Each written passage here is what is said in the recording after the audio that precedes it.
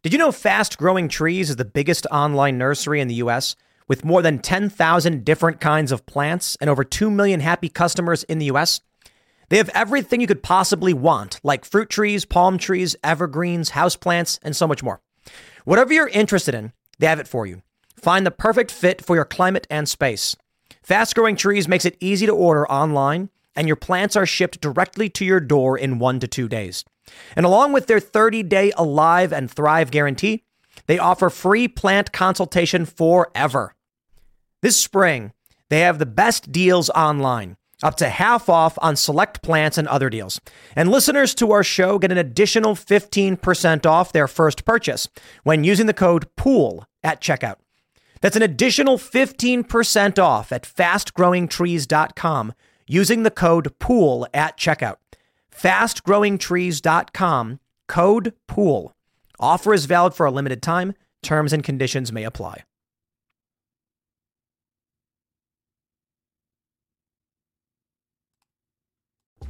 Make sure to go to timcast.com, click join us, and become a member to support this podcast and all the work we do.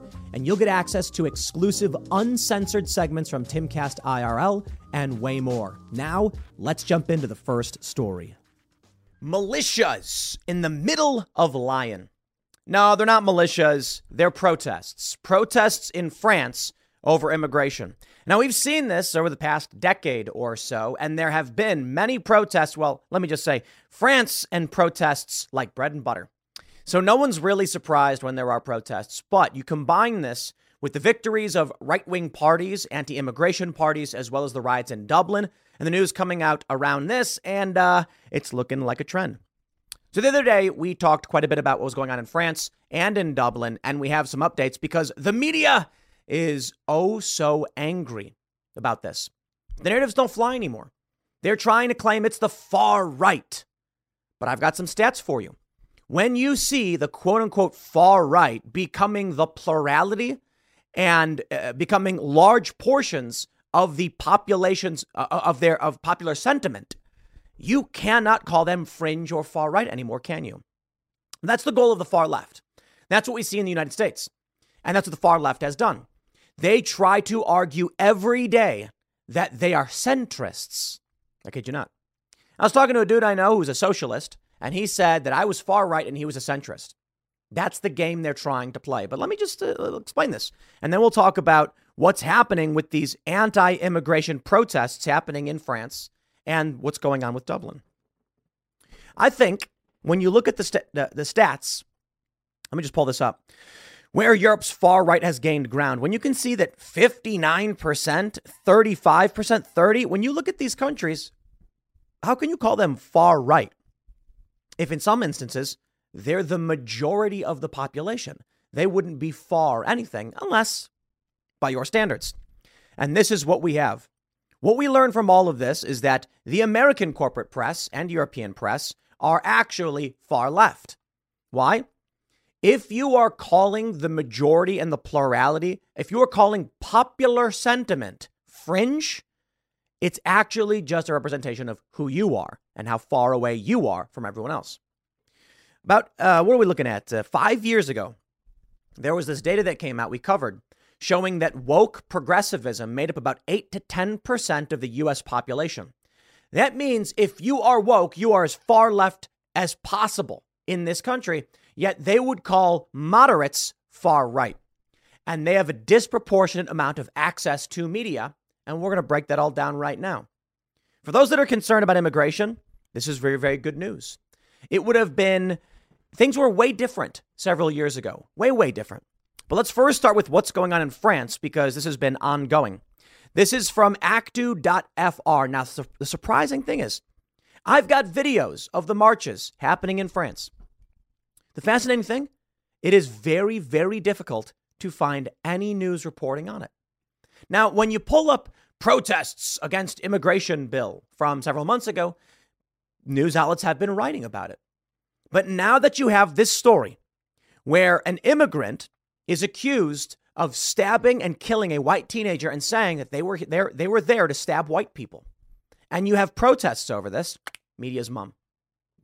When it was right-wing groups protesting laws, they all write about it. When an immigrant is accused of killing a teenager before being white, the media shuts up. This is the game they play. They don't want people to know what's actually going on. So let me just say what I do. Look, what happens, happens. And I've always felt this. If an immigrant kills a white kid for being white, the people should know about it. I think it's important to say one story right here in and of itself does not warrant, I would argue, mass political changes. However, one story combined with stats and dozens of other stories, now you've got a pattern. And if people are looking at that and they're saying, okay, maybe we should consider some restrictions, that's on the people of France and not on me. But this is the game they play in the United States with the election integrity. The EIC, Election Integrity Commission, or whatever, or was it EIP? And the federal government. Me simply telling you a thing, they have to try and shut down. The media is not supposed to report on things that could change public sentiment in a direction the powers that be do not like. Now, this story that I have pulled up for you is French, and it was translated to English, so probably something's lost in translation. But here's what they say. Militias in the middle of line. I just want to point out, no, not a militia. Come to the United States. We'll talk about militias. Far-right activists demonstrated in the streets of Lyon on Monday, despite the prefecture's ban on demanding justice for Thomas. There were 8 arrests. That's right. The story is an immigrant showed up to a party. I believe it was several. Said they were there to stab white people, stabbed people, and killed a teenager. And according to this report, they had a ban on these protests. You're not allowed to protest, they say. Over 100 far-right activists demonstrated in the streets of Lyon Monday evening, despite a prefectural ban for claim justice for Thomas, the 16-year-old teenager killed by a stabbing at a village party in Drum. Between 100 and 150 people gathered in city center in the first and second, arrondissement. Is that a district? According to the Rhône prefecture. The procession paraded shortly before 8 p.m. on Place des Terreaux. Jacobins, and is that what it says? You're really Jacobins? And in the shopping artery du Rue de la République, Republic. Justice for Thomas, Islam outside of Europe, immigration kills. You could read on banners and slogans. French, wake up, you're at home. Also chanted the ultra-right members. Oh yeah, ultra-right. The rally was called by a group, Les Remparts, elected officials and activists of Reconquest, the party of Eric Zemmour. So here are some of the videos we have. Actually, I have this tweet from Andy No. He says, following the stabbing murder of a French teen allegedly by Algerian youths in a southern French village, protesters gathered in Lyon to protest against immigration and Islam. Here they shout, French, wake up. This is your home here. Now, I did mention this a little bit yesterday, but I want to make sure it's in this context. Okay. In the United States, you have the far left claiming that they're supporting indigenous rights. You have pro-Palestine activists saying the people of Palestine are the true owners of the land and Palestine shall be free. It's like, okay, shall France be free? Honest question. Okay, if the people who are coming to France are not the original landowners and they're killing people, wow. The far left must view the Algerians accused of killing these teens the same as they view the Israelis. What's that? They don't? Well, gee whiz, gee golly. What could that possibly mean? Why is it that in the United States, they say they're for indigenous people's rights? In Canada, they say First Nations people, and they defend their rights. And then when it comes to Europe, it's the inverse. Pro-immigration. Well, hold on. Now, hold on there a minute. These people in France that are protesting are the indigenous population who are upset they are facing what they would describe as active colonization. In which case, wouldn't the left be in favor of what these people are protesting and calling for an end to colonization? The reality is these people don't really care about any of the ideology they claim to care about. And this is proof. What they care about is attacking white, cis, heteronormative patriarchy. There's a viral video, it's quite humorous, of a trans non-binary person. I believe it's a female with male hormones and a mastectomy, saying that they're reading the Quran and it's so amazing how much Islam really helps them understand the world. It's just fascinating. Anything that opposes white Christian culture. That's the real issue. And you know what? I got no problem if they want to say that. That's fine. Just say it. Which brings us to where things are getting really interesting. Let me play some of these videos for you. I think that's only fair so that you can get a general understanding if you speak French. Here we go.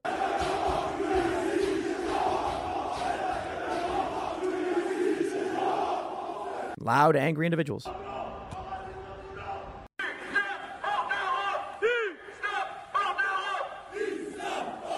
And it's only going to get bigger because a kid died. It's only going to get bigger. But first, let's talk about the stats. Where Europe's far right has gained ground, one of the things I find really fascinating is the Swedish Democrats.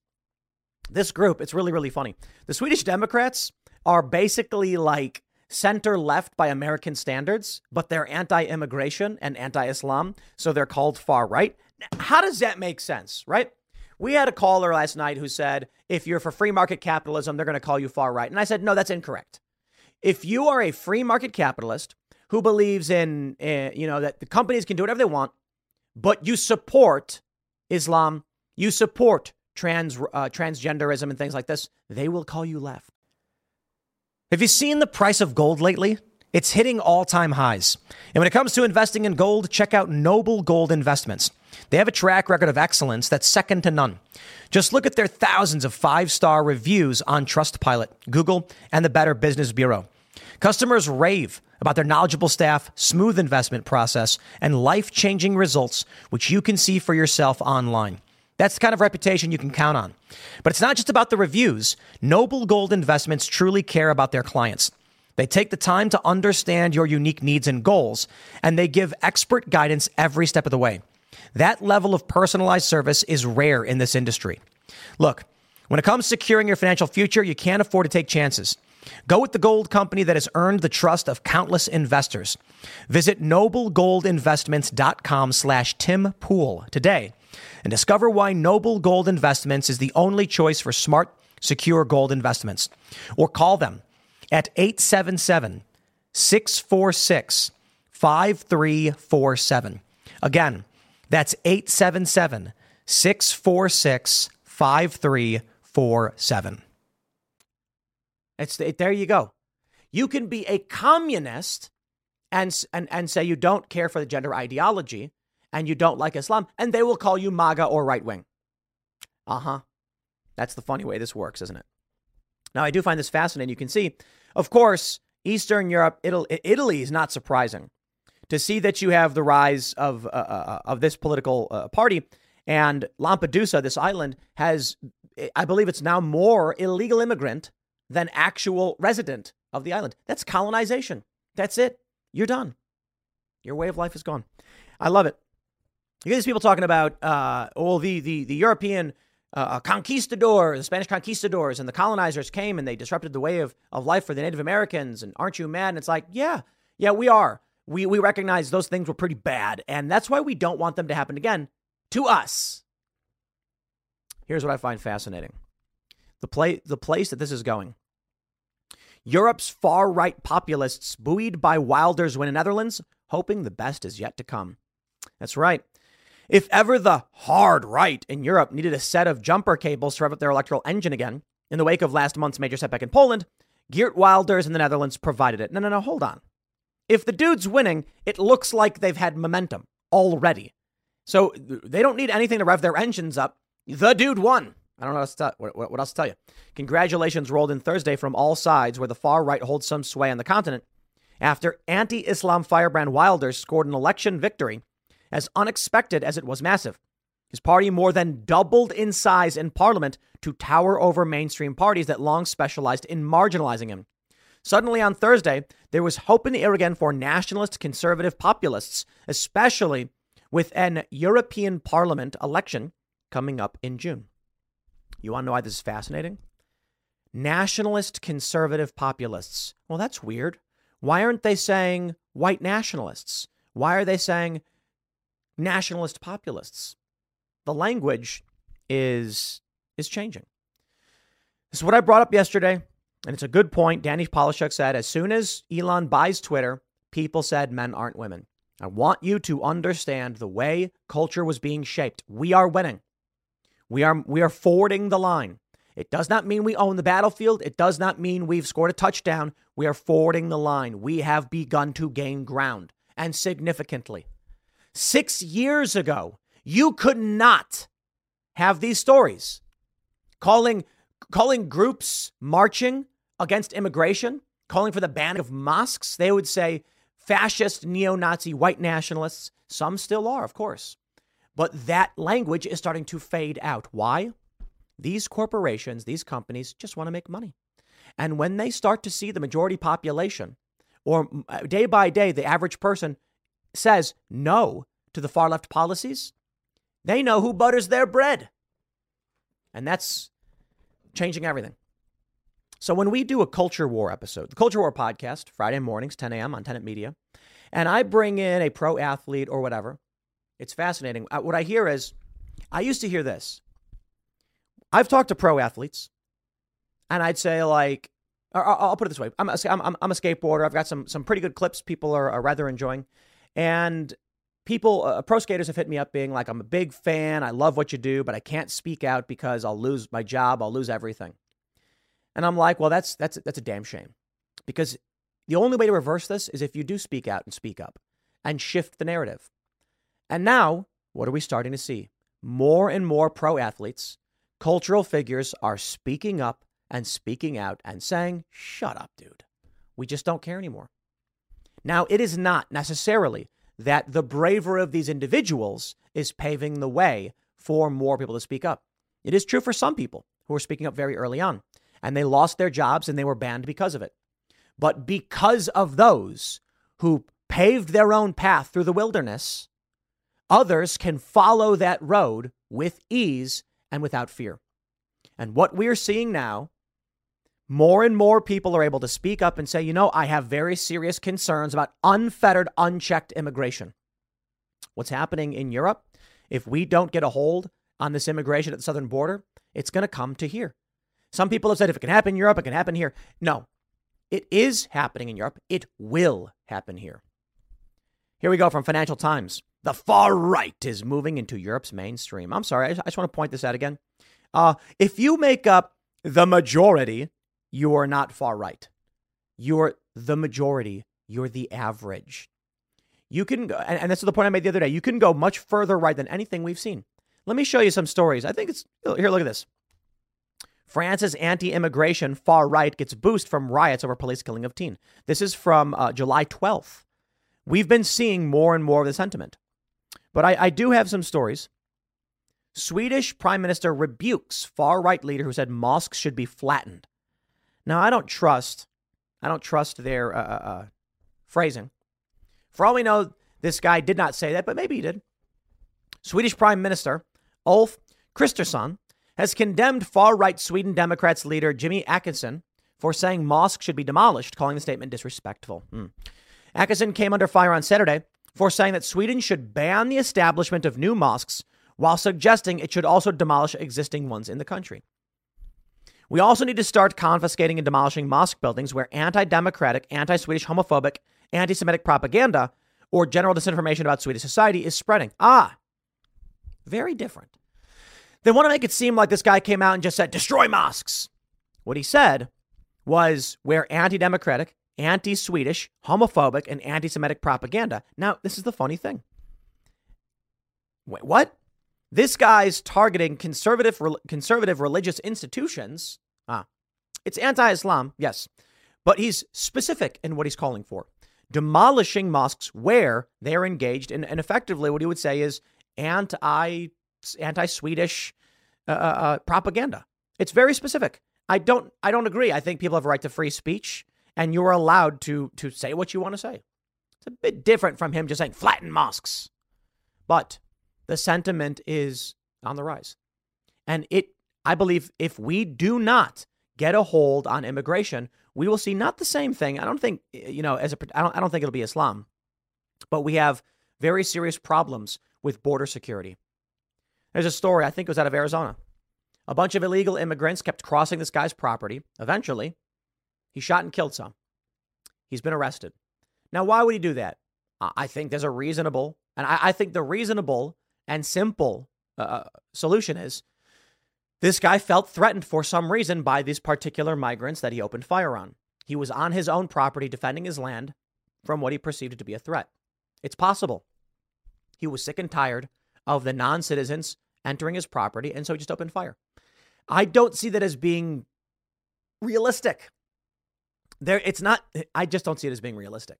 I think the simple solution would be he was threatened.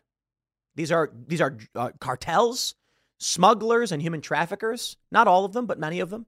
Something happened. But you know what? He's in jail. They're trying to lock him up.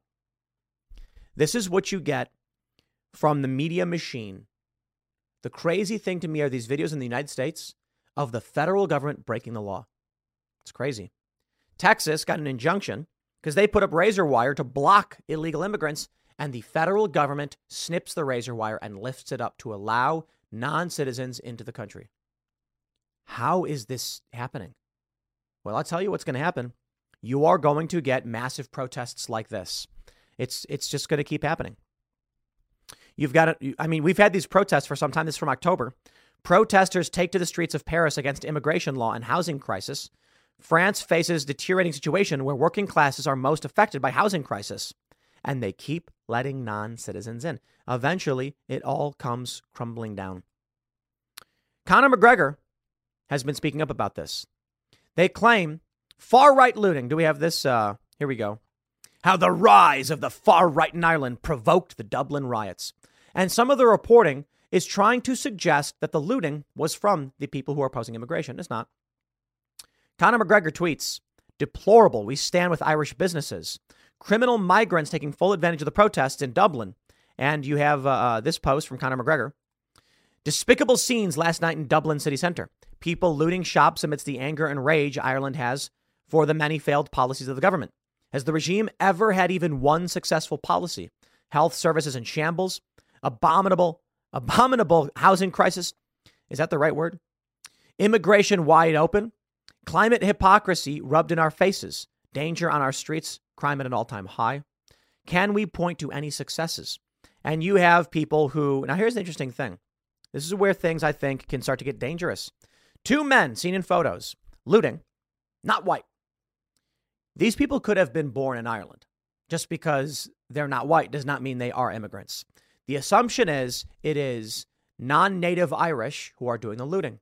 And what's going to start to happen is, with the Washington Post pushing their lies, where they said they claimed it was an immigrant, but it turns out it was a citizen who had lived there for 20 years. And everyone's like, wait. He's 50, but he only lived there for 20 years, so he's an immigrant. You see what they're doing.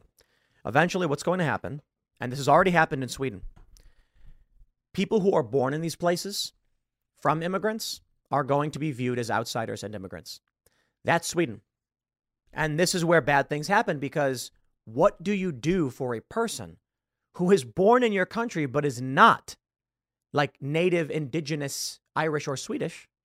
Problems happen. In Sweden, they say the immigrants are causing all of this crime. Fascinating thing I learned. They're not. Swedish citizens were causing the crime. That's right. People who were born in Sweden and were Swedish, but whose parents came from Somalia or other countries. And therein lies the big challenge. Recession and inflation are here. Gas, housing, and everyday goods are up, way up. And you want to be ready for any situation. So what would you do if there's no food on the shelf? ARC Heirloom Seeds are here to help. Did you know 99% of seeds sold today can't reproduce? With Heirloom Seeds, you only have to plant once. Then you can grow year after year, giving you and your family stability and security because things are getting crazy out there. Our all-in-one seed kit provides everything you need to grow your own food. This premium seed kit has over 65 varieties, 50,000 seeds in stores for 15 years. You'll also get our exclusive seed guide to make growing a no-brainer. ARC Seed Kits is a family-owned and operated business and the most trusted name in the nation for over 15 years. Our mandate is to get heirloom seeds into every home in America. Go to arcseedkits.com today and get free shipping by entering promo code podcast. That's ARKseedkits.com, promo code podcast. Get your seeds, get prepared, get growing. arcseedkits.com. These young men are treated like immigrants in the press and in Swedish society, but they can't go anywhere else because they're not from anywhere else.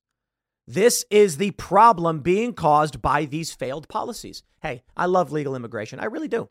You can be a black man and be Irish. You, in fact, can. Because listen, there are a lot of people who are going to make arguments about chain migration and things like this. But I want to make sure we're clear here. There are people in Britain who are black and whose families have been there for hundreds of years.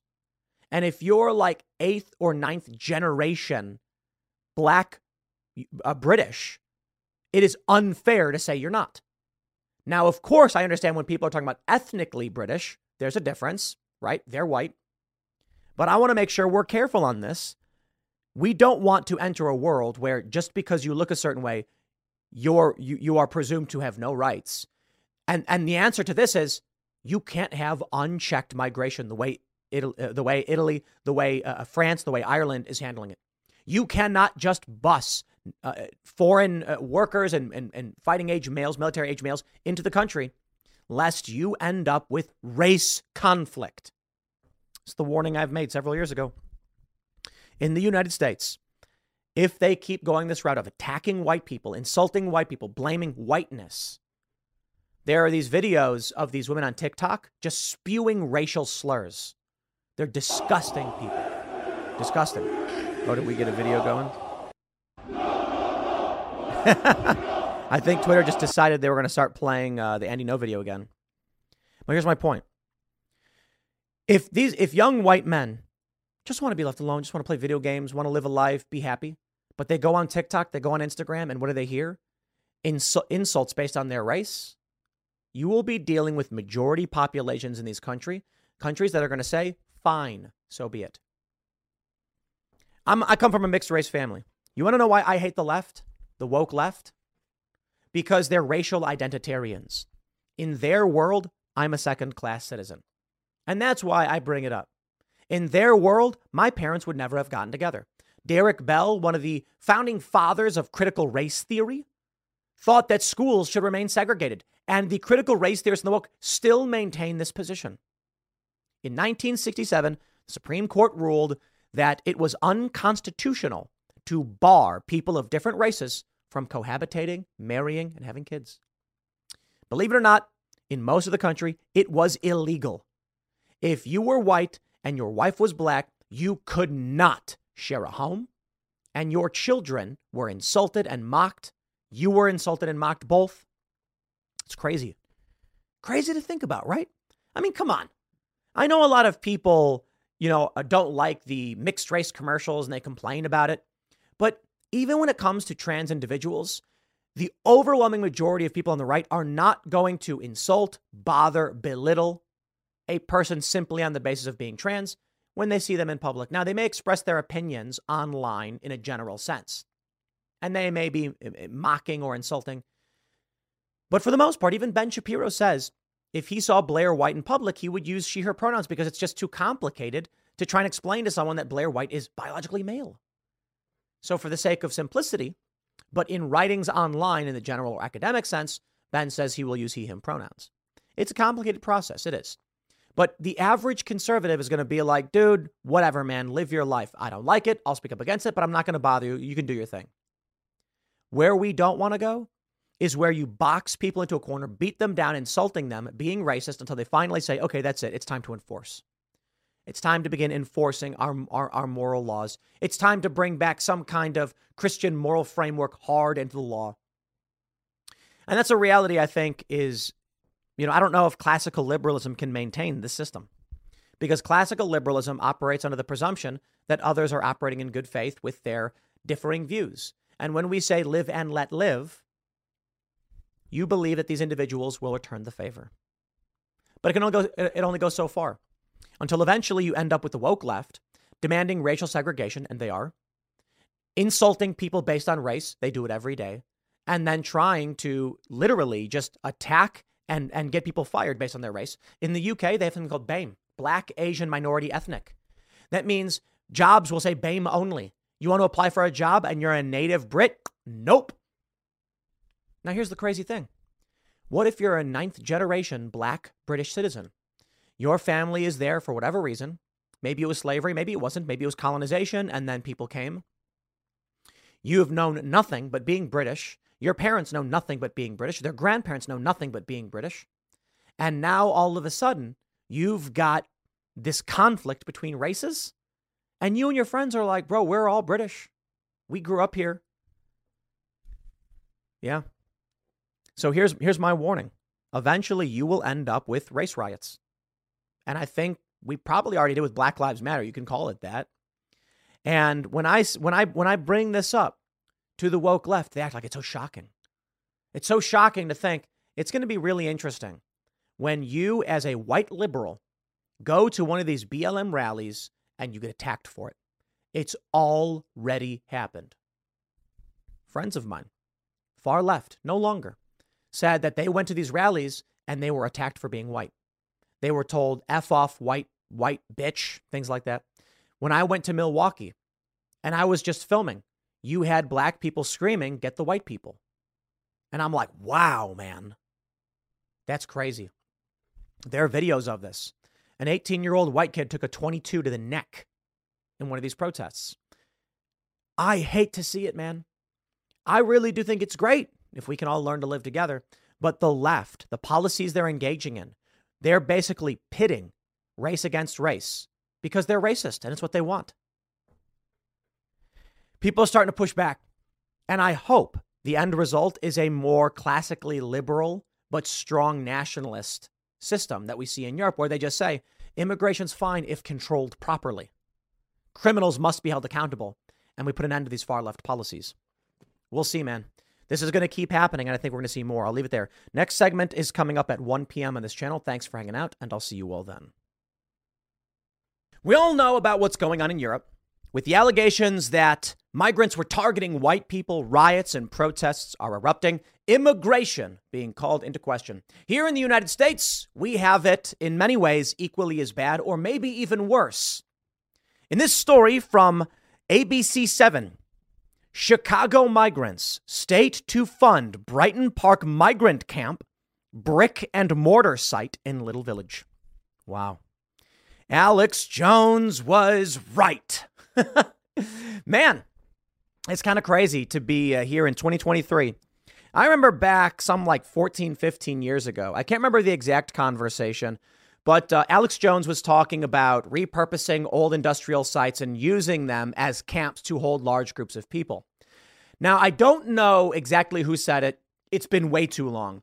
But part of the conversation was the government would round up migrants and put them in these facilities. Something like that. It wasn't like this, the government's coming for you. It was like, they're going to be building these facilities and they're going to be putting these migrants in, something like that. I don't know if it was Alex Jones who explicitly said it would be migrants, but I do know that he talked about the building of camps, the existence of camps, and it's been too long. Look, some of the conversation may have been kooky or whatever, but it is funny to see.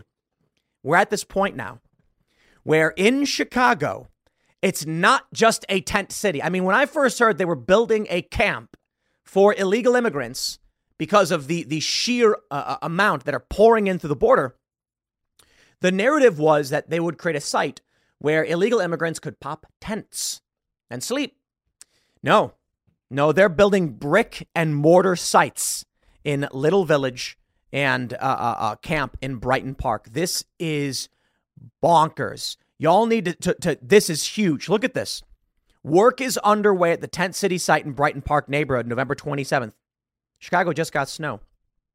Your tax dollars, your resources, your homes, they are using your money and your community to build camps for non-citizens. This is insane. I think it's all crumbling, man. I think the night is always darkest before the dawn. These systems cannot sustain themselves. I want to clarify, too. There's so many people who say we're not winning. It's frustrating. This system that they've built, the open borders people, it's unsustainable. It is falling apart. You cannot sustain mass migration at this level when you're doing things like this. And I think it's a reality with the protests in Europe, the polling of Donald Trump. I love it. NBC News is like, do people really want draconian anti-immigration measures? Oh, boy. I would not be surprised if we see a major swing in Chicago for Donald Trump. Why? Because the people who live in Chicago have been protesting. And I'm talking about everybody, even the black community have been protesting, saying, get these people out of our schools, out of our neighborhoods. Why are they being brought here? Well, I got news for you, everybody.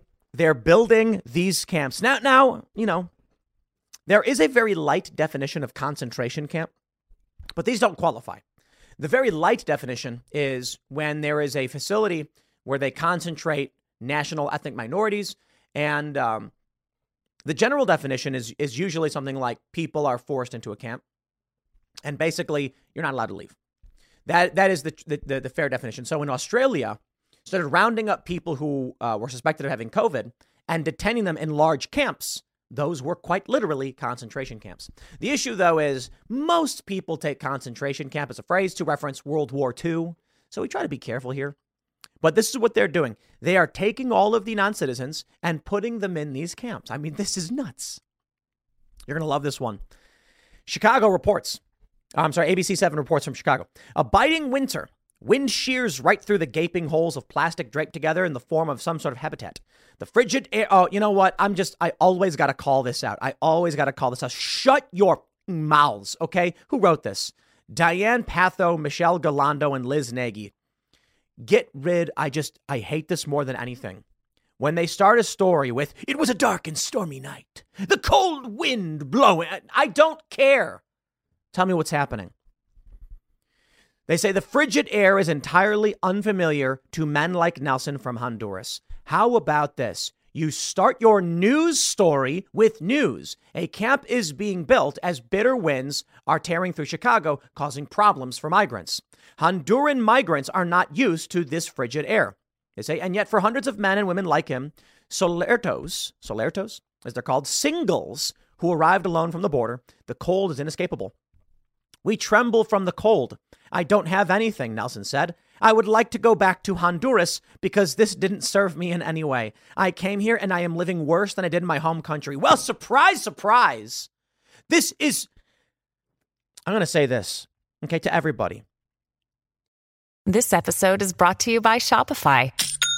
Forget the frustration of picking commerce platforms when you switch your business to Shopify, the global commerce platform that supercharges your selling wherever you sell. With Shopify, you'll harness the same intuitive features, trusted apps, and powerful analytics used by the world's leading brands. Sign up today for your $1 per month trial period at shopify.com/tech, all lowercase. That's shopify.com/tech. These leftists, these open borders types who are advocating these people come, they are condemning them. They are evil. The children who die on the border, who die in the desert, and the migrants who make it here and suffer because it is harsh conditions. I remember when I went to France, we went all over Europe covering the migrant crisis several years ago.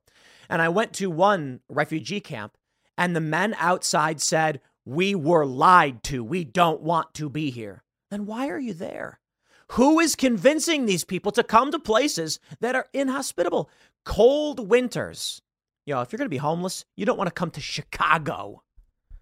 I'm surprised, though. You got a lot of homeless in Chicago, believe it or not, even when it's horrifying. And the scary thing is, the really horrifying thing is about Chicago, when the winters are really, really bad and you have the homeless and then they don't wake up. And people will be walking down the streets and there's a dead, frozen to death homeless person. I mean, this stuff's nasty. This is crazy stuff. Their best hope is hand warmer deliveries and wellness checks from volunteers. The fact that there was not a shelter space available for people who in some districts have been waiting months, stuck while families come and go. Single men, single women continue to be there. It really leaves them in a place of significant injustice and inequity. I'm just so fed up, dude. They are stripping us of our hard work and resources to give to people who don't want to be here in the first place. They are intentionally destroying everything around us. They are building camps in Chicago for people who don't want to be there. Instead of doing that, buy them a plane ticket home.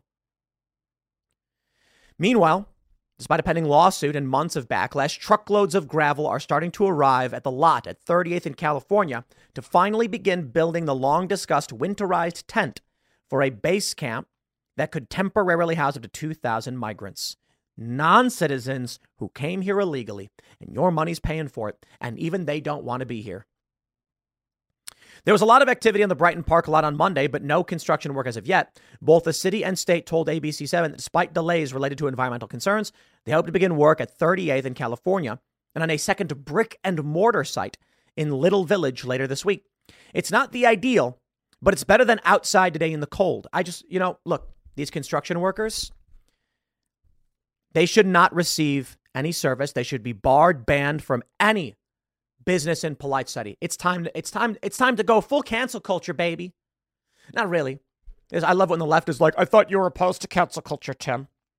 Cancel culture, what I'm opposed to, is when you destroy a man's life because he made a joke or his dad said something in the 80s. You fire someone for having naughty opinions. Okay.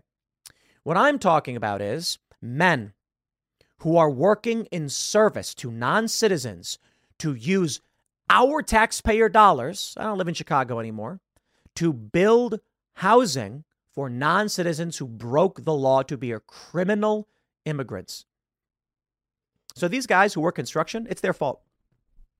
If the government of Chicago, the state, the city, they came to any construction company and said, we want you to build migrant crisis centers. And they said, no way.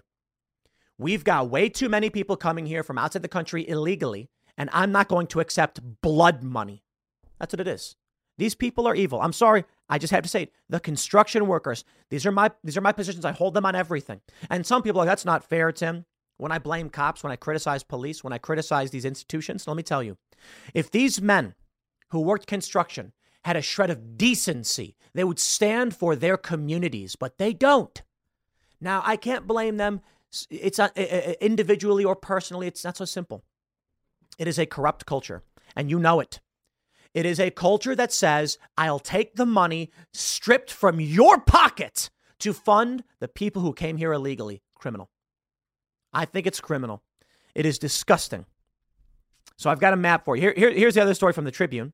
Construction on Brighton Park migrant camp to begin with state involvement this week, despite aldermanic opposition. Okay, aldermanic. I love that word. Sure. Neighborhoods in Chicago have their own elected leaders called aldermen because it's really interesting. Chicago basically started absorbing all of these little smaller towns. So Chicago, like many cities, have different areas. And it's fascinating. If you go back and look at the history, they were all little towns that were far away from each other. So they have leaders, aldermen. You elect them. And they're saying, stop, we don't want this. And these construction workers, these men, these sick, disgusting, and depraved individuals show up and go, duh, don't know, don't care. I absolutely find this so disgusting. And I always blame the individual. When you get a group of people who are hired to build a camp for migrants using taxpayer dollars, and they don't care, that is the system of evil in operation. If Mayor Bill de Blasio in New York, back when he was mayor, he goes to these companies and says, I want to paint Black Lives Matter in front of Trump Tower using taxpayer dollars. And then I want beat cops to stand guard. It's the individuals who are to blame. Each and every single one. You know why? A man screaming in his office that the taxpayer fund a painting in a street is just a man screaming in his office. It is, in fact, those who are willing to carry out the evil that are to blame. I reject this authoritarian hierarchical perspective of, I just blame the politicians and the leaders. You get these politicians, because I've had them on Timcast IRL, and they're like, I don't blame the police. It's the mayor who's at fault. No, it isn't. It's that single $35,000 a year cop who's to blame. If I came to you and I said, I want you to spit in the face of your neighbor, and I'll pay you to do it, would you do it? These are the guys who will.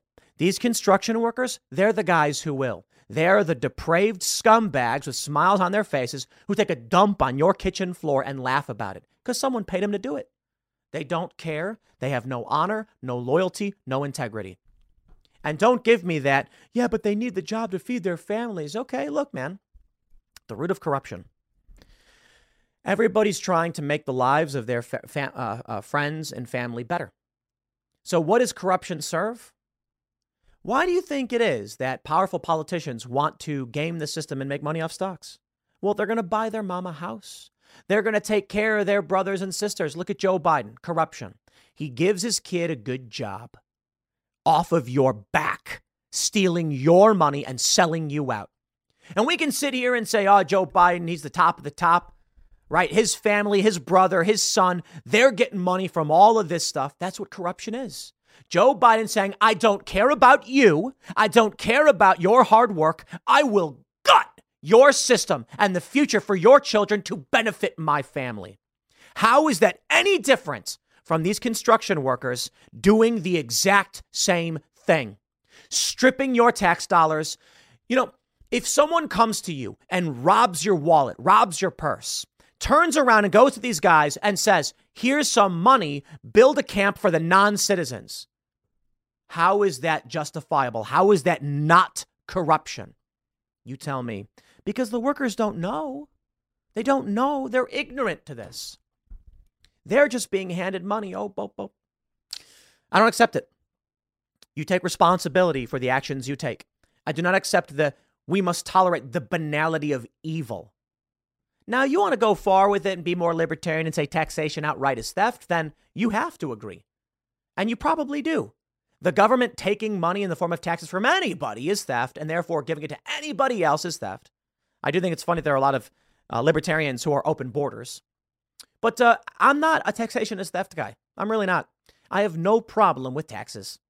I have a problem with taxes being spent on garbage. I have a problem with government corruption. And thus, it is very difficult to implement a functional system of taxation. Fair point. But I believe the system itself can function. I have no problem with being like, you know, there are some commons and public spaces. I'm not a staunch libertarian or anarchist or anything like that. But I will tell you this. The people who live here have rejected the non-citizens. And the state does not care. The people who don't live in the cities, who vote against this, are having their money taken from their pockets by the state and given to dishonorable men who laugh as they're given your money, the value of your labor, to build housing for people who are not citizens, who will be given more resources off of your back. How amazing is that? This is where we currently are. Democratic cities brace for nightmare winter housing migrants. As the temperatures start to drop, it's crucial now more than ever the federal government finish the job they started. I got a better idea. We don't give any money to any of these people, and we say, bro, you came here. Dude, you should. If I'm hanging out in a blizzard and someone, this is fascinating. I'm hanging out in a blizzard wearing my winter gear, and a guy shows up freezing, be like, oh man, I sure am freezing. Can you give me your coat? I say, no, dude, I need my coat. Well, you know, I'm freezing to death. Okay, fair point. We will try to help these people, right? And I'll say, maybe you should leave. You came here. You walked into this. You made that choice. It is not the responsibility of us to now give you housing. So I'll tell you what I'll do. I'm not going to give you my coat, but I will give you a ride to the bus station and you can leave. How about that? It's only getting worse, though. NYC Council to roll over and accept Mayor Eric Adams' budget cuts to the NYPD schools and more. That's right. In New York, they're cutting the budgets because they can't afford to both fund the police, the fire departments, and illegal immigrants. I think these people are evil. I think they're evil. And I want to stress this too.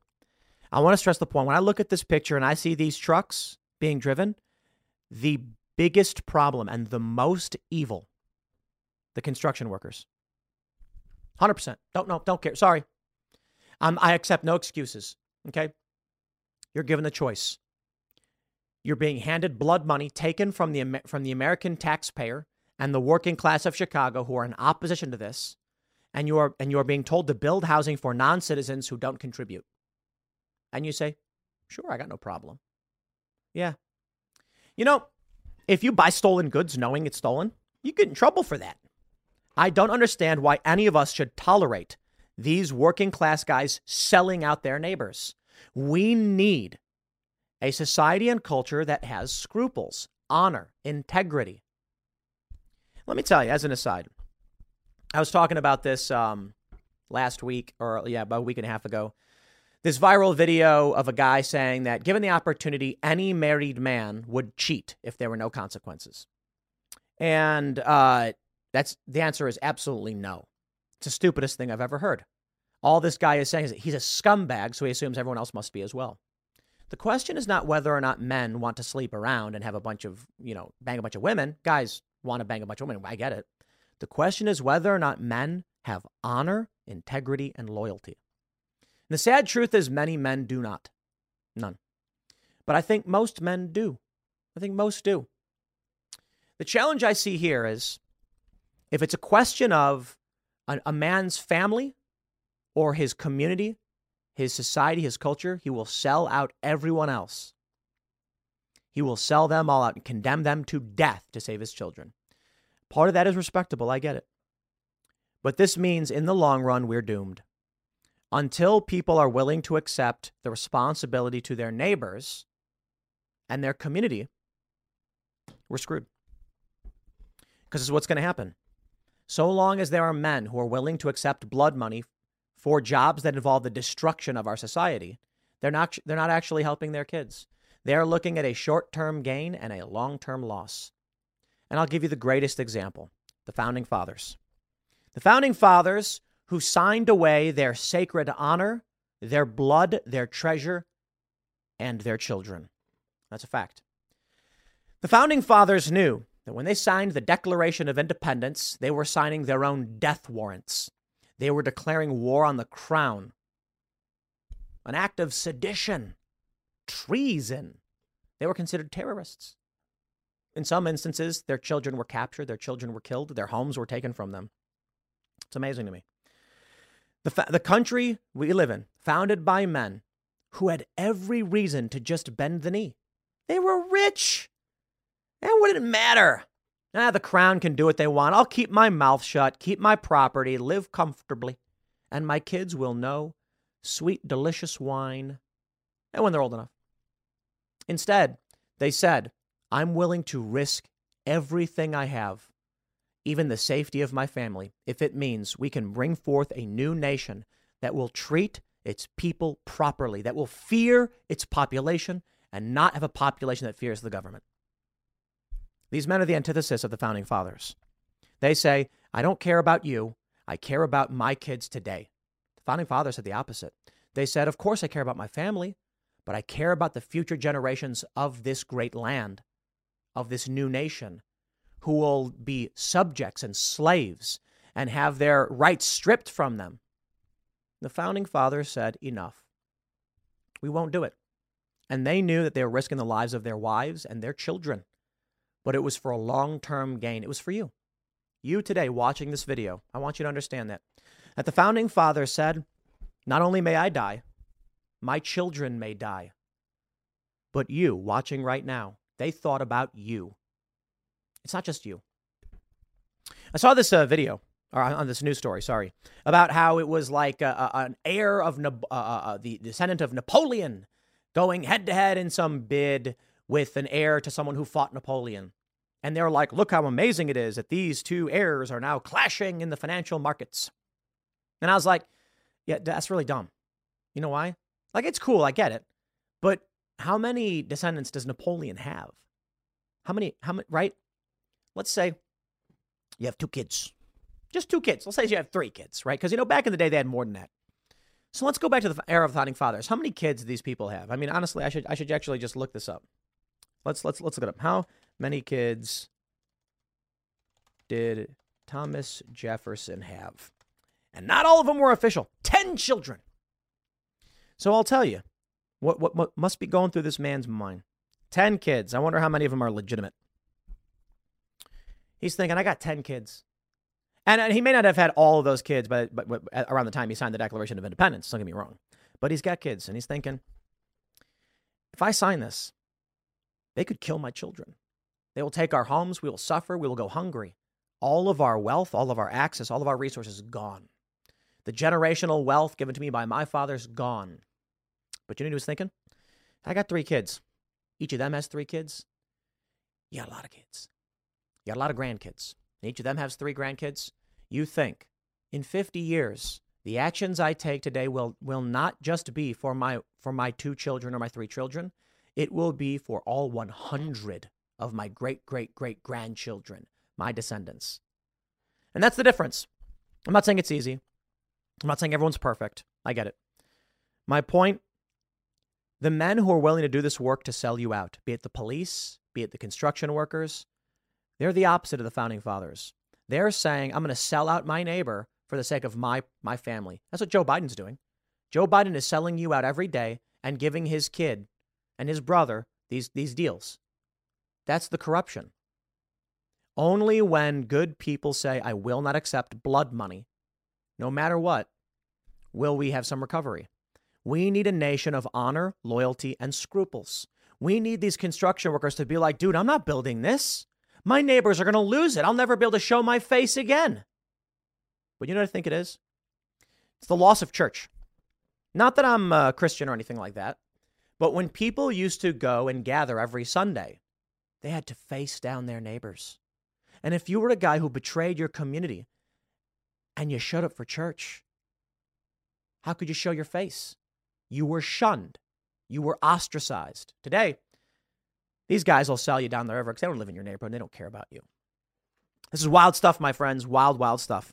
I'll leave it there. Next segment's coming up at 4 p.m. on this channel. Thanks for hanging out, and I'll see you all then. In New York, 2,500 officers have turned in their badges so far in 2023.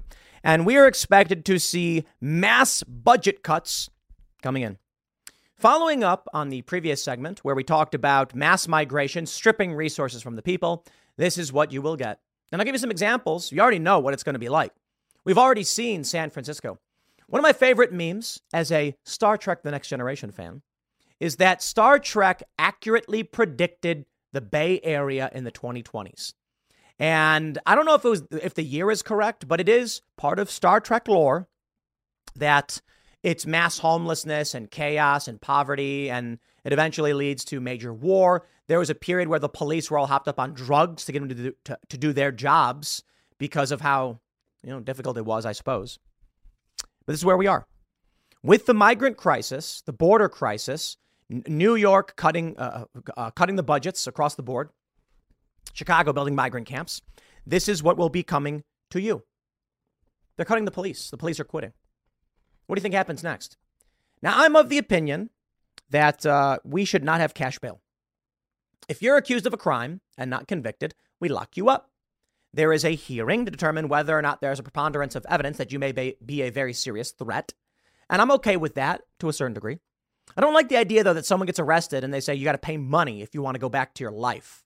It's like, you've not proven I've done anything wrong, so there's got to be a hearing. It used to be that way. And they got rid of that. But let me tell you, when I hear these stories, there's a story about a guy accused of murder. And I tweeted about this. He's accused of murder, and because of an evidence glitch, they had to release him. I say, good. If the government cannot prove you did something wrong, they should not be able to lock you up. But wait, you say, this guy may be a murderer. That's fine. I'm allowed to have a gun. Oh, apparently not in New York, though. This is my compromise. You want no cash bail to all these Democrats and progressives? You know, let these criminals out? They're presumed innocent, I should say. Let these individuals out. I agree with that. The government should be able to lock people up, and I can have a gun. And then when this guy who's a murderer is released and maybe going around and doing something, I can protect myself. It's my responsibility, not the state's. Here we are. This is the future coming to you. I'm not opposed to the police. I'm not a staunch anarchist wanting to abolish all the police for the sake of, police being bad. But I do believe that these departments are corrupt, and there's a lot of problems with them. The guys who run these departments are appointed by Democrats. These are people who don't care. They want stability. They don't care about justice. Not that I think the activists are correct either, but for the most part, I think police departments are good. I really do. I think it's good that in the event there's some kind of dispute, you can call what is supposed to be a neutral arbiter to just be like, stop, we're enforcing the law. I actually think it's a good thing. However, it needs to still be that the majority of the responsibility falls on you as an individual. New York's finest continues to bolt from the job at an alarming rate, according to new data obtained by the Post. A total of 2,516 NYPD cops have left so far this year, the fourth highest number in the past decade, and 43% more than the 1,750 who hightailed it in 2018, before the pandemic and crime spikes hit the city. NYPD pension data show. The number of cops quitting before they reach the 20 years required to receive their full pensions also skyrocketed from 509 in 2020 to 1,040. Wow! That's crazy. Quitting before they hit their full pensions. I mean, that's crazy. The years of departures and lack of replacements are now taking a toll, forcing the cops who remain in the job to work inhumane amounts of forced overtime, the Police Benevolent Association President Patrick Hendry said. And so they'll quit. There you go. What is this? You got these officers here. They got, what is this, little confetti? The number of cops quitting is massive. Wow. The workload is a leading factor driving people away from the job. If the NYPD is going to survive these staffing reductions, it cannot just keep squeezing cops for more hours. It is a cascade failure. One by one, the job becomes more and more burdensome, and people begin quitting. There's no money. They fire. They cut budgets. They make you work more. The pay is less. And then you're gone. And then y'all are going to have a good time living in New York. I can't believe there are still people who live there. I mean, I think Ryan Long still lives there. He's going to be on the show later this week. It'll be fun. I'll talk to him about it. Here we go. Check this out. Incredibly, 21 cops walked away from the job earlier this year in just a 2-day period to join the MTA, police sources said. Even former NYPD Commissioner Kachant Sewell stepped down in June amid a steady stream of New York's finest beating her to the punch. Good. This is the system that the people of New York want. Let them see exactly what it's going to be like. Here you go. Here's Chicago. 30 shot in Chicago over Thanksgiving weekend. Numerous victims ended up in critical condition with one pronounced dead. Yeah, Chicago. A good example of what New York can be. And Chicago's got cops, but they're starting to deal with the same problems. What do you think it's going to be like in this place when you start pulling cops out? I'd like to say, of all the places I've been, I hear rumors about some jurisdictions with really corrupt police departments, in California, for instance.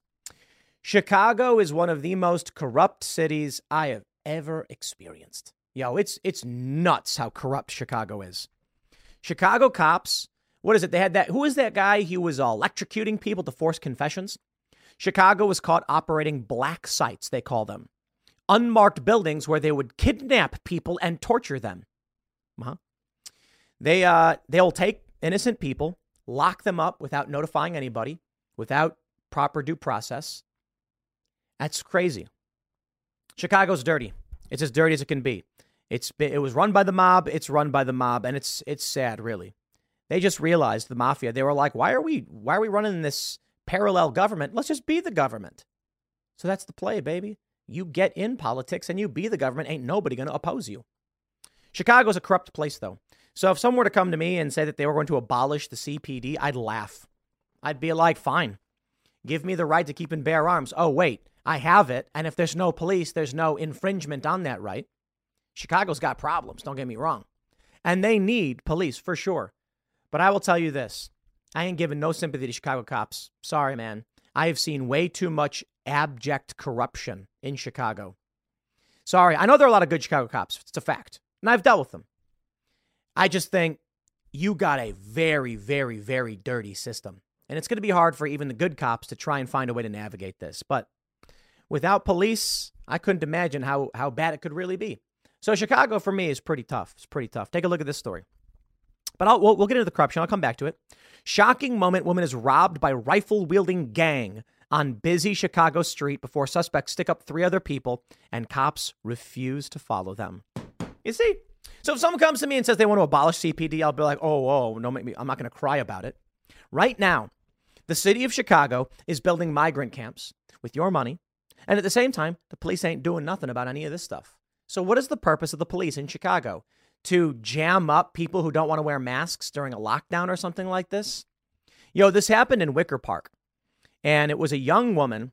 I don't know if we have this young woman is being robbed. And let's see. They have a photo of the woman. Yeah, so here's the woman. Let's pull this up. And she looks like a young woman wearing, like a college sweater or something. I know the area, north. I don't know exactly what where exactly this intersection is, but it's on North in Wicker Park, North Avenue. And it's a relatively nice gentrified area, and that's why they target it. This is what you get living in these cities. I don't know why you'd want to live there. That's up to you. The cops are corrupt. We know they're corrupt. They lie, they cheat, they steal. The NYPD does a lot of this too. They're appointed by Democrats who just want their power maintained. NYPD moonlight as private security for the ultra wealthy. That's what they do. And then you, the working class person, get held up at rifle point in a city where you can't defend yourself. Have fun. Who would want to live in a place like this, dude? And I feel like it's intentional, to be honest, that they want people to leave. They want them to bail out of the cities and just go somewhere else. Because really, it's inverse pressure. It's a negative pressure system. Criminals will hold you up at gunpoint. You can't defend yourself. Cops won't help you. The only thing a person can do is leave. But it's not about you. It's about attrition. It's about the pressure. If the pressure they create, if the pressure results in a 51% exodus, they're making the city smaller. And maybe that's what they want to happen. Only the most resilient people can tolerate this stuff. So the average person leaves. The population declines. I think that's intentional. I'd say that it makes the most sense, except for the fact that they're bringing in non-citizens. Well, that may have the same effect. They bring in non-citizens. They build camps for them. The regular working class people are beaten mercilessly. And so they leave. And what's left? These non-citizens live under the boot of the government. They're second-class citizens. They don't have IDs. They can't vote. They have to work in secret. And you get a serf class. That's what I think the Democrats are working on building. This is the future for your cities, unless we start to turn these things around. I'll leave it there. Next segment's coming up at 6 p.m. on this channel. Thanks for hanging out, and I'll see you all then. Welcome to hell, my friends. It's just begun. And it's only just what we know about. From Futurism.com. Sports Illustrated published articles by fake AI-generated writers. We asked them about it, and they deleted everything. The story is rather simple. We'll go through it. A fake AI-generated person had a headshot. They create a fake headshot, create a fake account for this person with a fake bio, and then have AI create articles. I'll tell you why this is dystopian. First, your reality is becoming fake. The machine is regurgitating human thought back to humans, and it's going to absolutely destroy our ability to think. And this is going to be, man, I mean, look, on the surface, the idea that we live in a world where AI is generating articles and we don't realize we're looking at robots, this only goes in one direction. The end result being the average person plugs into the MetaLink neural device, and they go into a reality of AI-generated people and stories, and it just feels better. And maybe you're in it right now. Maybe we live in a simulation. That's what they call it, but not really a simulation.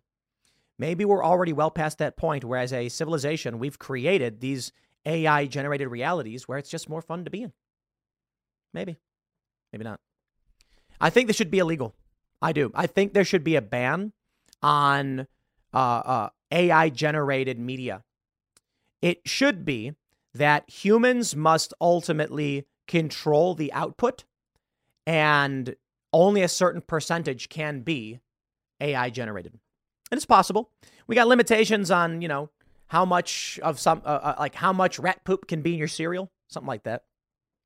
We have limits on how much a drug, how many milligrams of a drug can be prescribed, things like that. I'm going to read this story, but I don't want to bury the lead. I want to make my point. If all of our media is being auto-generated by algorithms and AI, what we use to train the AI will become its own content. And we will then become slaves to a machine to generate information and media for us. That's why I think it should be restricted. Check this out. There was something in Drew Ortiz's author biography at Sports Illustrated to suggest there's nothing to suggest that he was anything other than human. Drew has spent much of his life outdoors and is excited to guide you through his never-ending list of the best products to keep you from falling to the perils of nature. Nowadays, there is rarely a weekend that goes by where Drew isn't out camping, hiking, or just back on his parents' farm. Oh, man, is this creepy. The only problem, he doesn't exist. No social media presence. They say his photo, it actually appears on a website of AI-generated human faces for sale. The funny thing is, you don't even need to buy them. You can just click a button and generate them. Get a Midjourney subscription. Ortiz isn't the only AI-generated author published by Sports Illustrated, according to a person involved with the creation of the content who asked to be kept anonymous to protect them from professional repercussions. There's a lot. I was like, what are they? This is ridiculous. This person does not exist. At the bottom of the page, there would be a photo of a person and some fake description of them like, oh, John lives in Houston, Texas. He loves yard games and hanging out with his dog. Stuff like that. It's just crazy. Take a look at this. Here's another fake one. Tanaka didn't exist. And I think they have an image. What they're basically doing, I may be past it, is selling you products. So when this guy, is it not in here anymore? Oh, okay, right. When you pull up the article. Basically, this guy's like, do you need a volleyball? Here are some volleyballs I recommend. And they try to make it sound like a person because he's selling you a product. I think it should be illegal. They train AI by loading in articles humans have written, and then it analyzes all of them, and then it replicates it. Same thing for images. If we continue to train these large language models or image generation models, we call it AI. Some people are like, it's not really AI, Tim, you're wrong. Okay, I get it, whatever. The point is, if we continue to train them today, but the images that are appearing are all generated by AI, it is, man, it's a copy of a copy of a copy. You are getting into some wild territory where things will stop making sense. Here's the crazy reality. The attempts at producing artificial general intelligence, they want an AI to function like a human being. The problem is it will have access not just to the summation of human knowledge, but the calculatory capabilities to go beyond. Here's your future. We are building AI. Right now, we have large language models like ChatGPT and Grok. And they appear to be capable of communication, but it's really just a predictive model. It is taking one word and then trying to determine what the most likely next word will be. Grok is substantially better than ChatGPT, and because it's honest. People don't like that. Oops. ChatGPT is controlled, garbled nonsense. You can't even get a real answer out of it because it's so scared of being politically incorrect. It's annoying. I'm not allowed to answer that because, oh, shut up. But they believe, the people who are working on this, that this is the fastest path towards artificial general intelligence. The moment. And I'll tell you this, they can already program themselves. They can already code themselves. This is how crazy it is. The moment we get a true AI, we pass that point of singularity, we will have created a god. Now, little g, not big G. We will have created something that is several orders of magnitude more powerful than our minds, and will just know everything. It'll know everything. Now, there's some good. Let's talk about the good. Let's say we want to cure a disease. Once the AI machine, the network, has access to all medical data of all humans, combined with chemical reactions and all the knowledge that we have, it will still require some research and data collection. But for the most part, you'll be able to go to the Oracle device and say, here is the patient's medical history, provide for them the cure. And the computer will be able to instantly generate cures for any disease. It will be able to instantly generate new technologies. You'll say, how do we teleport matter? And it will instantly build a schematic. Why? It's like a Sudoku puzzle. When a human is given a Sudoku puzzle, I love the blank ones. It's like, you just make it, I guess. I don't know. But there are very difficult Sudoku puzzles where, you guys know Sudoku, right? There's it's how many blocks is it? You've got 3 by 3, and then you've got 3 by 3 by 3, I think it is. So it's 3 blocks by 3 blocks with 3 blocks by 3 blocks inside. And the goal is to write the numbers 1 through 9 in every line, as well as in every box. Sudoku's so much fun. I love that puzzle game. It's great. Well, what happens is, this is basic logic. You look at a box, there's one space left, and the number 8 has not appeared in that box. You know for a fact it's the 8, no question. Then you get another box. There are 2 numbers missing, 6 and 5. And you say, well, I don't know which one's 6 or 5. Aha, but on the line, there's already a 6. Therefore, that one must be 5. Scale that up to mass AI levels. And you're going to say, here's the data we've collected so far on this machine. Here's what we know about quantum physics. The AI is then going to take everything it knows about particle A, B, C, D, E, F, G, the speeds by which they've collided. There's going to be a bunch of holes missing.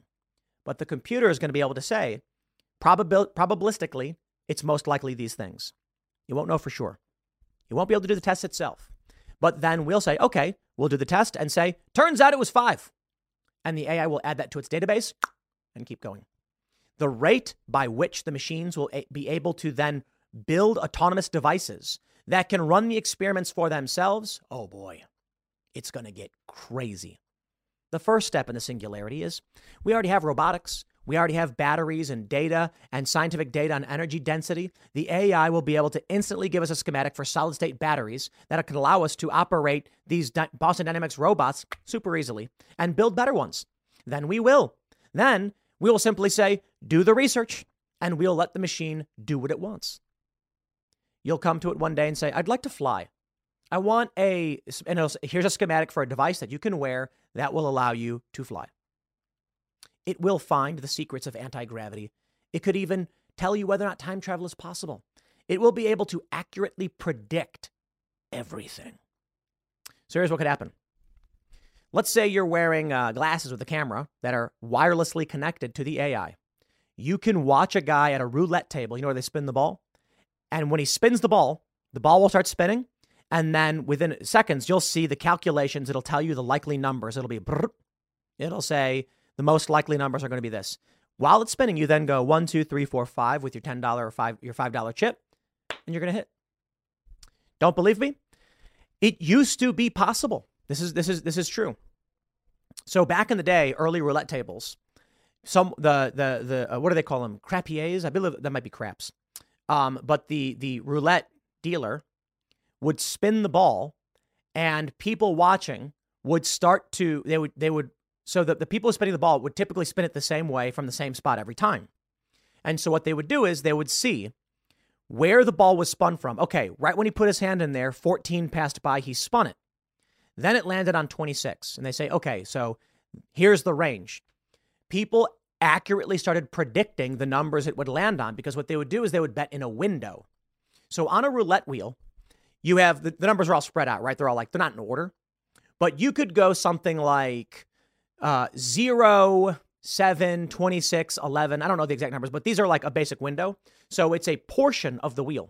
The person would spin from around the same spot every time, and you knew whatever the number was on, it was plus 12 and then a range of 5. It sounds crazy, but this is what they do. Still possible to this day, don't get me wrong. It's just a lot harder, I'll tell you why. So a human being would just be like, every time he spins the ball, the average amount of force that he's applying, because he has the same technique every time, results in the ball going around 16 times before landing in a window, which is typically 67% of the time within this range. So they would bet that range. The person would spin, then because after the person spins the ball, you are then allowed to still make bets until they finally say no more bets. So he puts the ball in, he whips it around, and he put his hand, the 0 passed by, and then you go, okay, plus 14. So now he's at double 0 to, insert number. I'll bet all of those in that window. Boom, you hit. You keep hitting. Your odds of winning are really high. What they did was they added bumps and grooves to the roulette wheel to disrupt the ability to calculate. This is crazy. It's a crazy, a true story. And there was even these crazy stories where the casino once went to one of the dealers and said, stop the way you're spinning, change it up. And he went, no. They were like, put your hand in a different spot, because people were tracking and predicting this. Not perfectly, but with enough edge to actually win bigly. So now there's weird bumps that they're left and they go up and they go left and right and up and down. That way it increases randomness. Same thing is true for craps. You can actually learn to skill shot craps dice to land on the numbers you want. I'm not exaggerating. What did they do? They said the dice have to hit the back wall, and they added bumps to increase the randomness. An AI is going to be able to see the dice thrown in midair and tell you what it'll land on. Not perfectly, it'll give you probabilities but I think it's even possible that with the AI capabilities, it could get to 100% and tell you exactly what the number is going to be. Calculating speed and everything perfectly, it knows where everything's going to be. That's crazy, because when that happens, they can predict everything, where you're going. Facebook already knows when you're going to poop. You think it's funny, but it's true. We are getting to that point. AI will know everything about you. You'll say, why am I sad? You are sad because you need to eat salt. Like, what? That's it? Like, you're low in iron, so it's causing a depression. Vitamin C. Or it's like, you will be told what to do. And you'll be given your best course of action. And then your fate, your life is just determined. Because there is a best course of action. Let me tell you, my friends, I love poker. Fun game. And I know there is a right way to play poker. There really is. It's called Game Theory Optimal. And a lot of people who are really into it and want to win tournaments and stuff are studying their charts on how do you play this hand in this position and do this and do that. Because it's a relatively, I think it's a solved game, Texas Hold'em. But the issue is the human element. That's what I like in the game. I don't want to, when I go to the poker tables, there's basic rules where it's like, so I basically know my opening hand ranges. This means where you are at the table in relation to what's called the button. You're not going to know a lot about poker. Just hear me out. You'll be given two cards and you look at them. And let's say you have ace, king of spades. That's one of the best possible hands you can have. You can make a bet. You can raise. You have a really good hand. Let's say you get 7-2 spade and heart. That's the worst hand. You're just going to fold that one. That's how the book tells you to play because computers have solved for it. So no matter where you are, no matter what cards you get, there is a computer model telling you how to play and how to play perfectly. And that's so lame. So what I like to do is I like to make weird bets and play weird hands. Meaning, yes, often I'm in a weird losing position, but I love it when the other players are like, I have no idea what he's doing. That's the point, man. We're people. We do human things that don't often make sense for the same reason you might want them to make sense. If you're playing a computer model by the book, congratulations. How boring is that? You may as well just have a program play for you. Me, I like to look the guy in the eyes as he looks down at his hand and he's all confused and he doesn't know what to do. And then he looks at me and he's like, does he got aces? Does he have threes? What's he doing? And so sometimes I make weird calls and when I win, they get so angry. But that's the point of the game. It's fun. And you have low odds. I've made calls with like a 5% chance to win. And then I hit it and they're like, what? How did you? And I'm like, it's for your expression right now. Because the likelihood is I was going to lose the bet. But I really, really wanted the situation where I hit it. You see what I'm saying? Like maybe you go there just to play the game because you want to win the money. My point is sometimes it's not the money I want to win. It's I want that 5 of hearts to come so I get that straight flush, a 1-outer. Why would you make that bet? So a guy bets $10, then I call and they're like, you called with that? I'm like, yes, because it's not about winning the $10. It's about hitting that rare opportunity, that rare probability. My point is this, man. The AI world is going to suck. You're going to have people floating around with brain devices that tell them how to live. And it's not going to be an issue of they're forcing you to do it. It's going to be my life is perfect when I follow the instructions of the machine. Yeah, man, I guess. But is that really how anyone's going to want to live? I think so. You'll be born into it and you won't know any other way to live. The machine shall provide. But it'll be sure wild if the machine ever goes down. I don't think it will. We're passing that point of singularity. The machine will just run itself. It will maintain itself. It will build what it needs. And you will just do whatever it tells you to do because that's the perfect path to do. Let's say you stubbed your toe. What if you had a device that would tell you, lift your right leg now? And you did, and you didn't stub your toe. You sure wish you didn't stub your toe. What if you're a pro athlete and you're making a play and you tear your ACL? Could be career ending.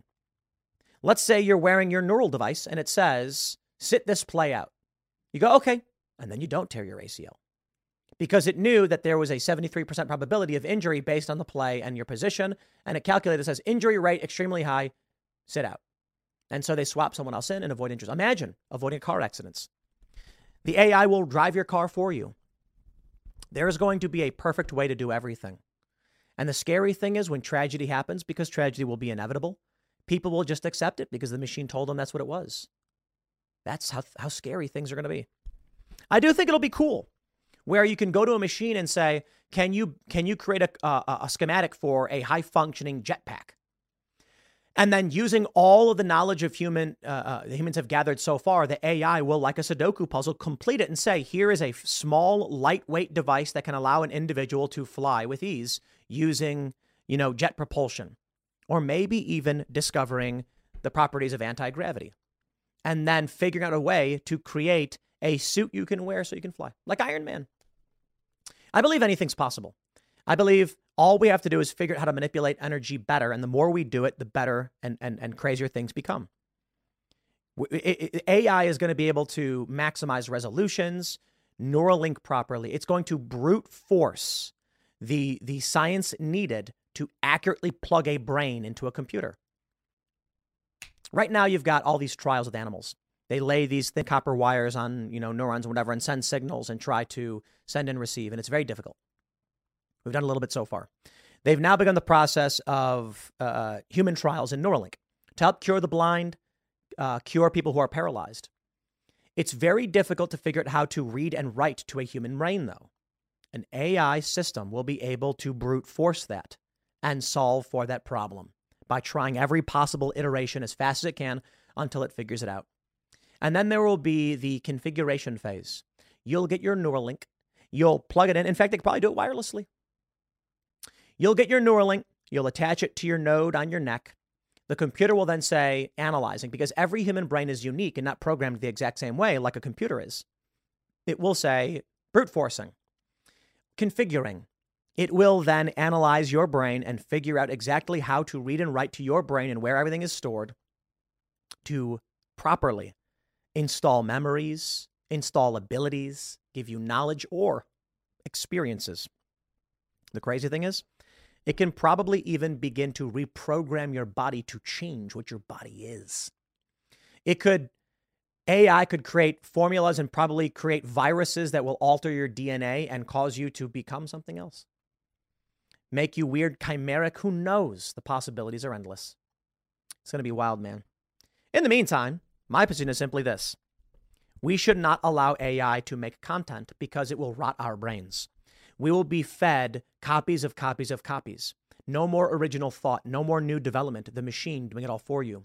The idea of AI music, just go live in your fake virtual world now, if that's what you want. I'll leave it there. Next segment is coming up tonight at 8 p.m. over at youtube.com/TimCastIRL. Thanks for hanging out, and I'll see you all then. Yes, it's patriarchy. That's right. The reason we believe that men are better hunters than women is because of patriarchy. Men took the seats of power and then lied to women and tricked them into thinking they were not great athletes and endurance runners. That's the only explanation. Because according to the Daily Mail, debunking the myth of the male hunter, prehistoric women were better at hunting than men, study claims. Women have long been seen as child rearers, while men are seen as hunters. Study claims prehistoric women practiced hunting and were better than men. Well, that proves it. It's a study. You see, I got to tell you, I think this is how you get politics and science.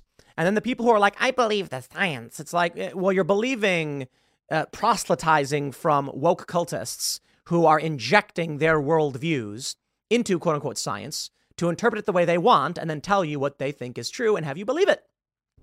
Here's the reality. I hate to say it. Men are better hunters than women. This study is stupid. And I am a qualified scientist who can make this claim. That's right, because apparently if these people are claiming to be scientists, then certainly we all are. The argument they're making is that women are better endurance runners than men. And they say you have to look at it like women are marathon runners and men are power lifters. Therefore, women were better. It's not true. I don't know. I don't know what they're trying to get at, but maybe back then or something, men didn't want to go running. But my understanding, because I watched a video about this Native American tribe where they run like hundreds of miles, like just full sprint and stuff like that. But let's read this. They say, if you envisage a prehistoric hunter, the vision of a caveman might spring to mind. But a new study claims that these cavemen paled in comparison to their female counterparts. Oh, wow. While women have long been seen as child rearers and gatherers and men as hunters, researchers from the University of Notre Dame have debunked this theory. No, they didn't. They've made a claim. The study found that not only did prehistoric women engage in the practice of hunting, they probably did, but their female anatomy and biology would have made them intrinsically better suited for it. I completely disagree with that. That is a political statement. I do believe it's fair to say that women hunted. Sure, women hunt today. And it's probably 80-20. Go to any hobby event. Bro, I'm sorry, man. Go to the skate park. 90% males. Good luck if there's a single female there. Go to a comic shop, a card shop. Go to the poker tables. It's the same. Yes, there are some women there. It's overwhelmingly dudes doing all of these things. I don't know what it is that women are doing. I don't hang out in spaces where there tend to be large groups of women. Perhaps they're shopping or something. The argument is that shopping is akin to gathering, and the reason why men want to score objectives is that it's akin to hunting. I believe it makes infinitely more sense that as women were gathering and men were hunting, this is why you have the trope of women shopping, because they're effectively going out and finding things to bring back to the family that the family needs. I think it's admirable. I don't see anything negative about it. And I think it's silly that people are offended at the notion that women like to shop. This is a funny thing to me. Guys go work. They slay the boar. They bring the meat back. They give the family food. Women go out and collect things that are useful to the family.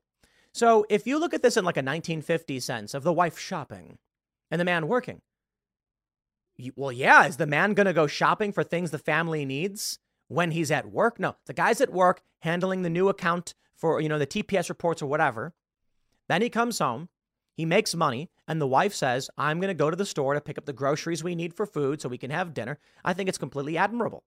This trope's like, women like shopping. Well, women took it personally, got offended by it, when in reality, it's like, dude, I hate going shopping. I love it when there's just food. Like, you pick up the food, and then, I'll tell you the things that I like, and I appreciate it. But, I don't mind going to the grocery store with my girlfriend, stuff like that. But we're getting winter clothes, and I'm like, just grab me whatever. You know what I mean? Like, I'll try it on and, grab me whatever you think works. I appreciate that. Look at this. They say, rather than viewing it as a way of erasing or rewriting history, our studies are trying to correct the history that erased women from it. Yes, that's right. Here you go. What is this? Shutterstock, a woman with a spear hunting. Okay. So here's what they show, right? The suite of features below confer an endurance activity advantage. I'm going to completely debunk this very, very, very easily. This is hilarious. Better psychological pacing, greater fatigue resistance through central and peripheral neuromuscular mechanisms. Better insulin sensitivity can increase fatty acid oxidation and spare protein. Increased fatty acid oxidation through mechanisms involving estrogen and adiponectin. Estrogen impacts multiple aspects of athletic performance. Increased fatty acid oxidation, blah, blah, blah, blah. Decreased glycogen utilization, increased insulin sensitivity. I got to pause there and just, okay, I'm not going to absolutely debunk it. I'm going to counter it with an argument. But I do want to point out my immediate assumption on glycogen utilization is that that's a bad thing. You want glycogen utilization. Okay, so not a biological scientist or a nutritionist or any of this stuff. My understanding is when you eat food, when you eat carbohydrates, it converts into glycogen strings, which are stored, I believe, in the liver. And then burned. It's not fat. It's like the sugar energy your body uses right away. Fat is then burned in a smaller percentage so that there's a balance. If you're doing keto, you're basically burning nothing but fat. So your body burns its body fat quite a bit quickly. And the reason why they argue against keto is because you do want to have body fat and your body burns the sugars first. Long story short, if you're going to be doing a long distance run, you want to be burning your glycogen as well. I guess the argument is because women are burning fat when they run, they're able to run longer because of a slow energy burn compared to burning off all your glycogen. Ultimately, I think it makes very little sense. If you deplete either energy source, then you're tired and you're not going to be able to run. So whether it's glycogen now and fat later or fat now and glycogen later, either way, you have the same amount of energy stores. But here's what they show men. Look at this, so much less. Larger heart and lungs, greater absolute muscle mass, more type 2 muscle fibers, increased glycogen utilization, testosterone increases muscle growth, greater number of red blood cells, which increases oxygen carrying capacity. So they say, when you look at human physiology, this way you can think of women as the marathon runners versus men as the power lifters. Well, I've got to simplify things for you, my friends. I'm just going to do this. Here's an article from runtothefinish.com. Are men faster than women? Gender difference in running. Okay, what do you think? Do you think women are the marathon runners or men are the marathon runners? I know what you're already saying, but Tim, men have better marathon times. That's correct. More men run longer distance running event than women. That is also correct. Men run longer distance. Yes, I get it. So they make this argument like women would actually be better hunters. Dude, come on, man. Look, I think women should be in sports. I think women should play sports. I think women are extremely capable. I think it's entirely possible that there are some women who are going to be large, strong, and can crush the average male at any one of these events. The saying goes that a determined woman is stronger than the average man, but a determined man is stronger than a determined woman. That is not to insult women. Men can't create life. They can contribute to the process, and then women literally create the babies. That is not something to take lightly. But as we're getting into this era where people have disdain for humans and want there to be less, it does diminish women. Here we go. Male versus female running times. When Tina considers the difference between men and women, she recalls the many occasions in college where she destroyed some of the guys on the team in every workout. Yet somehow they would run 15:30 5K and she would run 16:10. How is it fair? What are the few major differences? Blah, blah, blah. Unfortunately, women are at a disadvantage from the start due to a few biological factors, but there are also some potential advantages to being female that you may not have considered. And I believe this is absolutely true. They say, let's look at some of the top running times to first understand why there's an assumption that men are faster. Currently, that's because at common distances, they hold faster times. It's likely due to a combination of biology and more time of men being able to compete in the sport. We see with each passing year that these numbers are being lowered by both genders. I do think there is probably going to be a valley or inflection point where we actually see women improve over men. Why? Because men and women are different. And there's always advantages and always disadvantages. Marathon time. Men have a nearly 18-minute lead. Half marathon. Men have like a 5-minute lead. 10K. Men have a 3-minute lead. 5K. It put 8,200. I don't know the math times. At a mile, men have a near 30-second advantage. Marathon's crazy because I don't think they're doing this probably a mile distance. I believe they're doing minute here. And the marathon they're doing by hours, 2 hours, 1 minute, 39 seconds. So across the board, men are just beating women. This isn't opposed to pit men versus women and find a winner. Instead, we're looking for physiological differences that might help us understand why ladies can train for months and our male friends can come join us without a single training run and keeping up. Heart size, hormones. Here they say hormones are negative. Men can carry more oxygen. How are they even trying to make an argument that women were better hunters? This is the point. Okay. They're trying to make a political statement. In the body fat section, they say women are predisposed to hold more body fat. So the average marathon time for males is 4:22, and the average marathon time for women is 4:47. Oh, okay, there you go. I don't know what the other chart was. Due to body fat? No, but again, part of the things, they say it's extra weight on the body means the female has to work much harder. But hold on. The other one said that decreased glycogen and increased fat burning was good for women and made them better at hunting. You see, this is the political nature of modern science. Sorry, dude. I'm not trying to rag on women. Women can create human life. Males cannot. Males contribute biological matter to the creation of human life. But literally without women, there's no more humans. So I'm not surprised women aren't going to be running as far or as fast or hunting bears. Political nonsense. Political nonsense. I'll leave it there. Next segment is coming up at 4 p.m. on this channel. Thanks for hanging out, and I'll see you all then.